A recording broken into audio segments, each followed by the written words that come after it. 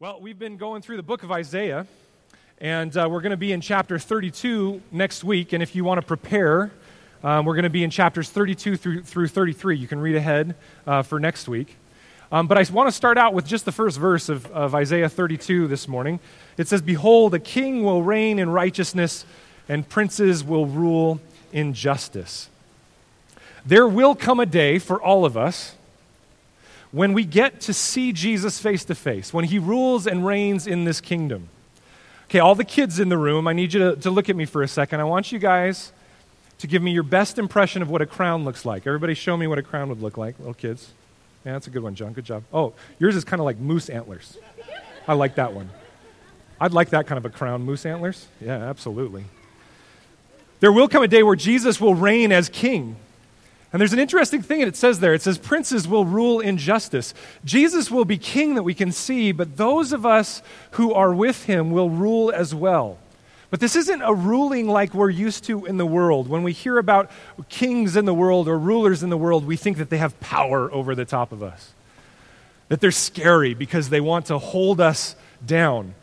But the reality is how those of us that will reign with Jesus will reign and rule is we will rule in love. Now, don't worry, I'm not a flashback from the 1970s, peace, love, man. That's not what we're talking about today. We're talking about serious love where service is at the heart of the rule of the king. And so even more amazing in this reign is that God will be reigning in love, but his people will also be ruling and reigning in love.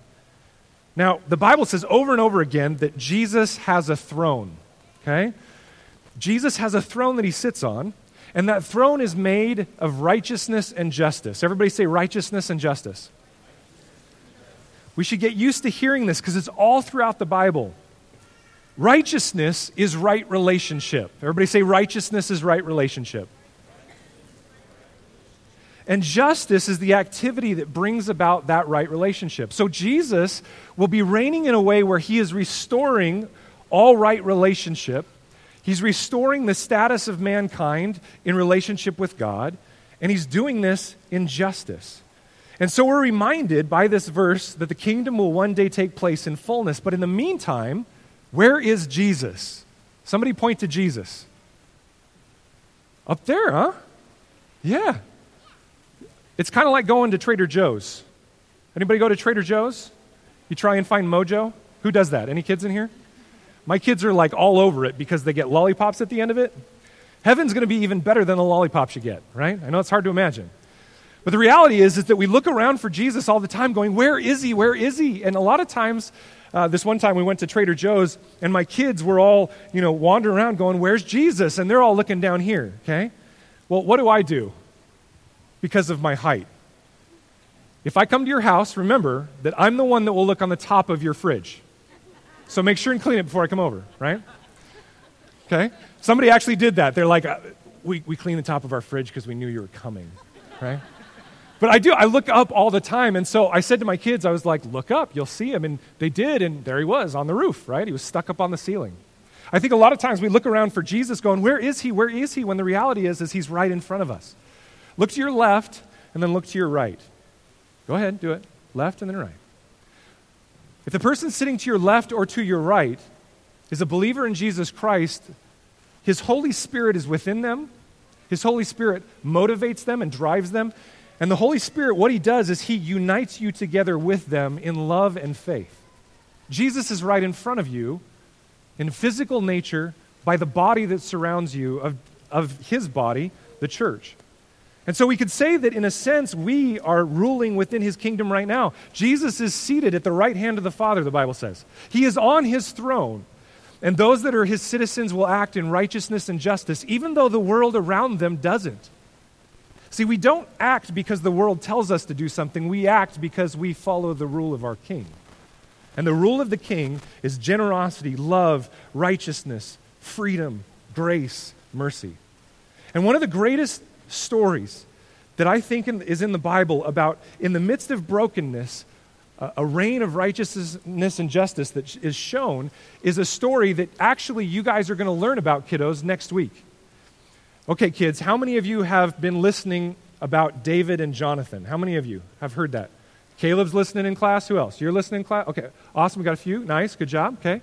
David and Jonathan, you're going to learn about somebody else who comes into the story of David. David, there we go. His name is, everybody say it after me, Mephibosheth. Mephibosheth. Okay, I want all the kids in the room to say, and this means all of you that are truly kids at heart, say Mephibosheth 5 times fast. Go. It gets kind of cloudy, doesn't it? Right? Okay? Mephibosheth is this interesting character. Everybody, if you're not there already, turn to 2 Samuel 9. And we're going to see how the kingdom of God reigns and rules within people, even in the midst of brokenness and darkness. You're going to learn about this, kiddos, next week. So parents, this is your chance to learn about this story in a way where you can talk to your kiddos next week, something that should happen every Sunday after church. How did it go? Here's the story. Let's talk about it, a way to help disciple your children. This is the story of Mephibosheth. The first king to rule Israel. Quiz time. The first king, kiddos, to rule Israel is who? Good job. Israel, the largest child in the room. Attaboy. No, it's good. It's good. Okay. Everybody say Saul. Saul was the first king, and Saul had a son named Jonathan. He had other sons too, but Jonathan, very good. Who said that? Nice work. Yes. See, she's coloring, and she still pays more attention than most of you adults. Seriously. Okay? He had a son named Jonathan. And Jonathan was the one he wanted to turn the kingdom over to, but God looked at Saul and saw that Saul was disobedient and unrepentant, and so he raised up a different man to be king. Who was the man that God raised up instead of Saul? What was his name? David. Very good. David. Good job, David.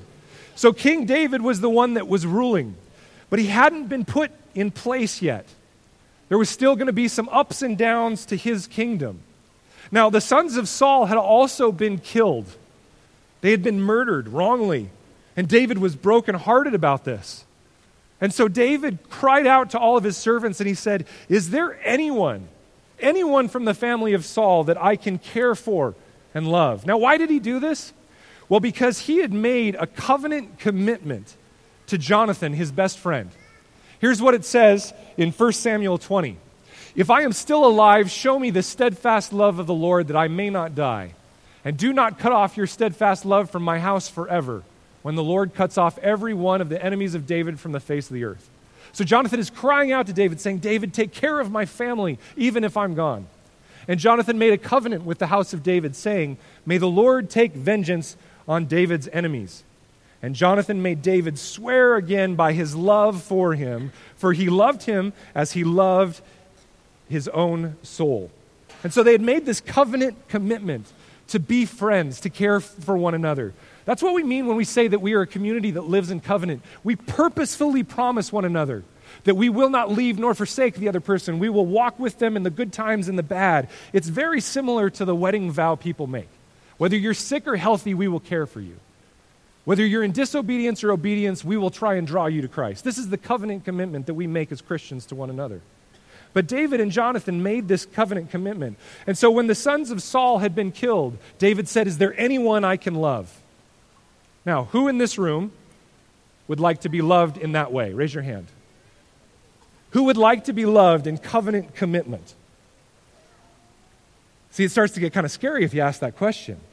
Well, one of Saul's old servants, a man by the name of Ziba, not Zebra, Ziba, he came along, and Ziba said to him, "Hey, there is this guy named Mephibosheth." Say Mephibosheth 5 times fast. Go. You are never going to forget that name. Now, his name is very interesting. In the Hebrew, it's Mephibosheth. Mephibosheth. That's even harder to say 5 times fast. But what it means is shame that has been blown away. Shame that has been blown away. And he had a life that was really tough. You see, when he was a little guy, how many of you are 5 years old in the room? Raise your hand. How many of you are 4 years old in the room? Raise your hand. 3? 2. Shane, raise your hand. 1? Okay, nice, yes, all right. So when he was a young guy, I think about 5 years old, he heard that these people were coming to attack his family, and so the woman who was caring for him picked him up and started running with him. And she tripped, and she fell, and Mephibosheth fell on the ground, and his legs broke. Very sad. And so from that day on, he couldn't walk ever again. People had to carry him wherever he went. He was a guy who couldn't stand up and go play. He had to be taken care of. And so most of the people around him at that time thought, we don't want to take care of him. And so he grew up with shame because he had broken legs. But the reality is there's no shame in that whatsoever. And God wanted to love Mephibosheth. And so there's this awesome story that comes along that we see. Take a look at 2 Samuel 9:5. Then King David sent and brought him, Mephibosheth, from the house of Machir, the son of Amiel, at Lo-debar. And Mephibosheth, the son of Jonathan, son of Saul, came to David and fell on his face and paid homage. And David said, Mephibosheth. And he answered, Behold, I am your servant. And David said to him, Do not fear, for I will show you kindness for the sake of your father Jonathan. And I will restore to you all the land of Saul your father, and you shall eat at my table always. And he paid homage to him and said, What is your servant that you should show regard for a dead dog such as I? Then the king called Ziba, Saul's servant, and said to him, All that belonged to Saul and to all his house I have given to your master's grandson.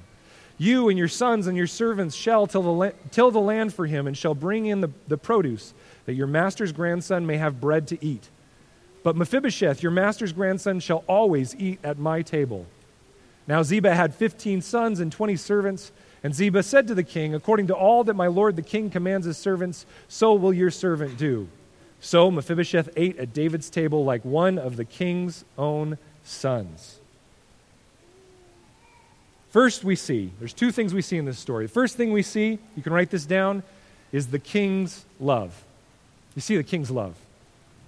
In an amazing way, David loved Jonathan so much that he passed that love on to Mephibosheth. Was there anything Mephibosheth had done to earn this love? Okay, even bigger question, was there anything Mephibosheth could do to earn this love? He was lame in his feet. He couldn't serve David in any capacity. And yet, not because of his love for Mephibosheth, but because of his love for Jonathan, the king cared for him in a way and loved him in a way that even if he didn't deserve it, he received that love. Guys, the reason that we love one another is not because the person sitting to your left or right deserves to be loved. In fact, on any given Sunday, they probably don't deserve it at all. Raise your hand if you don't really deserve love today. That should be everybody. Raise your hand. Everybody. None of us deserve love today. But because of our love, my love for Jesus Christ, I love you. Just as the king loved Jonathan, he passed it on to Mephibosheth. The same thing for the body of Christ. Mephibosheth had been hiding and had lost everything, the kingdom, his wealth, his protection, his provision. And what David did was he restored everything. Not just a little bit, he restored everything. He gave Mephibosheth back his land. He had Ziba and all his family of servants work the land so that Mephibosheth would profit from it. And on top of all of that, he turned Mephibosheth into a VIP, a very important person, and let him sit at the table of the king. And the word there means continually. Not just once in a while, but every meal forever. He got to sit at the table of the king. The second thing that we see this morning is Mephibosheth's response. We see the response that he has. He says to David, What is your servant that you should show regard for a dead dog such as I? He was so dead he couldn't even bark. He rightly speaks to the fact that he is nothing more than a servant in the presence of the king, and that without the king, he's as good as dead. He says the right thing, and he feels it in his heart. But then we also see that he rightly accepts the grace of the king. It's really easy for us. You guys, it is unbelievably humbling when you have someone serve you, isn't it? Right? And man, some of you are so good at this. You guys serve and serve and serve, but the second you need something, what do? Oh, I'm good, right? Anybody like that in here? Yeah, okay. Yesterday, about 13 wonderful, amazing young adults showed up at our house, and they said, Hans, We love you so much, we're going to weed your entire house. Now, for some of you, you might think, oh, that's nice. What were they there, like 30 minutes, 13 people, they should take care of that fast. They were there for 3 hours. That's how bad my yard was, right? And seriously, they know that our family pours so much into ministering that we don't have time to do that, and it was so hard for me. I went and bought them food, and I wanted to buy them more food, and I wanted to hand out gift cards, and I wanted to pay them for what they were doing. The hardest thing for me and my wife and our kids was to say, we'll just accept your grace. How much does that show my wrong heart that I think I need to earn grace? I may easily say it towards Jesus. Yeah, I'll take your grace. That means heaven, right? But man, when it gets placed in front of me, in someone else, in the Spirit of God through another human being, I say, no, I don't need it. I can work it off. We need to be people that give and receive grace just as Mephibosheth did. And so look at verse 11 right at the end there. It says, so Mephibosheth ate at David's table like one of the king's sons. This is why we can call ourselves the children of the Most High King, is because we may not be related to Jesus Christ by blood, but because he has opened up his table to us, we can say that we are his children. Well, the last thing I want you to see from this story is an encouragement I want to give you today. I want you to taste and see the kindness of the king. A little bit of a play on words here on an Agape Meal Sunday. Taste and see, right? Taste and see the kindness of the king. But this morning I want to encourage you, just as Mephibosheth did, to taste and see the kindness of the king. It would have been easy for him to refuse and say, oh, Lord, you don't want me at your table. Or oh, Lord, I'll try and work it off. But see, the reality is God gave him, or God gives us love just as David gave Mephibosheth love. And you don't just sit there and take. You then give it out. You then pass it on. David knew, because he was a man after God's own heart, that the way to love Yahweh, his God, the God that would send his own son, Jesus Christ, to die for our sins, the way to love him is to love other people. And the truth for us today is that we have a king that is better than David. Amen? David was a good king, but we have a king who is better than David, whose throne is founded on righteousness and justice, and who restores the brokenhearted and lifts the oppressed. We have a king who takes all of us that are as good as dead dogs in our own sin and selfishness, and he restores us to communion and fellowship with him and with one another. Yahweh, the ultimate king, our creator God, saw our state, that we were dead in sin, and he sent his son, Jesus Christ, to pay the price for that sin, to live a life that spoke to the fact that the kingdom was coming, a kingdom of restoration and healing. And then he died for our sins and resurrected, proving that he is the king of all, that he had been given authority even over death and hell. And in that death and resurrection, God restored to us the world, just as David restored to Mephibosheth his own land. Satan tried to take the world for himself, but God has given it back to us, and we get to eat at the table of the king continually. You see, Mephibosheth wasn't invited to the table because he was perfect. He was invited because he was willing to accept the grace of the king.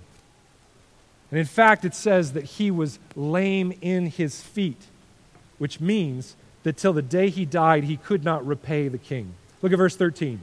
So Mephibosheth lived in Jerusalem, for he ate always at the king's table. Now he was lame in both his feet. You and I, whether it feels like it or not, have been invited to sit at the table of the Lord in the midst of his kingdom. And he is here amongst us.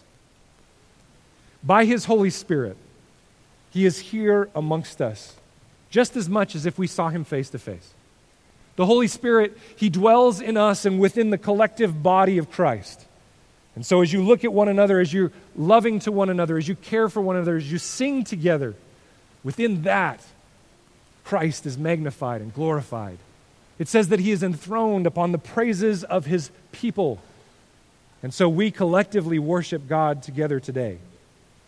After 40 days on this earth, after his resurrection, he ascended into heaven and is seated at the right hand of the throne, or of the Father, and that never stopped. Jesus is enthroned just as much today as he will be when he sits on a throne physically on this earth. And he's promising to return and to rule and reign in love and justice and righteousness.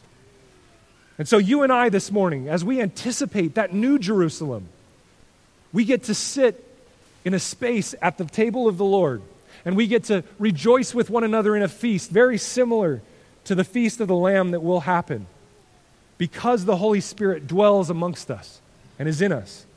And so as we take time to worship in song and time to go and eat of the Lord's table, of the bread that symbolizes his body, and of the cup that symbolizes his blood that was given for us, as we go to give of our tithes and offerings at the tables and in the back, we get to worship him together and tell him that we accept his grace, and we worship him because of it. And in that love and generosity and kindness that we will show one another in something as simple as a love feast this morning, we will experience the kindness of the King. So many people that I run into as Christians, they say, I know Jesus, I've learned about him, but I don't feel loved as much as I want to. And so we stand at home and we pray as much as we can, and we worship to music as much as we can, and we keep saying, Lord, help me feel loved. Well, guys, we're in physical bodies. You know how you feel loved? When the body of Christ loves you. When the body of Christ reaches out to you and by the Spirit contained within it, cares for you and gives you genuine kindness and unconditional love. Today, we get to experience the partial kingdom by our care for one another, looking forward to the fullness of the perfect kingdom that is to come. You see, this life, this church, all of it will disappear one day. But what won't come to an end is love. Love will never end. As for prophecies, they will pass away. As for tongues, they will cease. As for knowledge, it will pass away. For we know in part and we prophesy in part. But when the perfect comes, the partial will pass away. For now we see in a mirror dimly, but then face to face. Now I know in part, then I shall know fully, even as I have been fully known. So now faith, hope, and love abide, these three, but the greatest of these is love. Little children, and I don't mean this to just the kids in the room, little children, let us put aside all that hinders us from loving one another this morning, and let us walk in spiritual maturity, putting aside the childish ways of selfishness and self-protection, and maturing in Christ to the place where we will put ourselves out there. We will put our necks on the line and be transparent and vulnerable to one another. Dear flock, let us love one another this morning.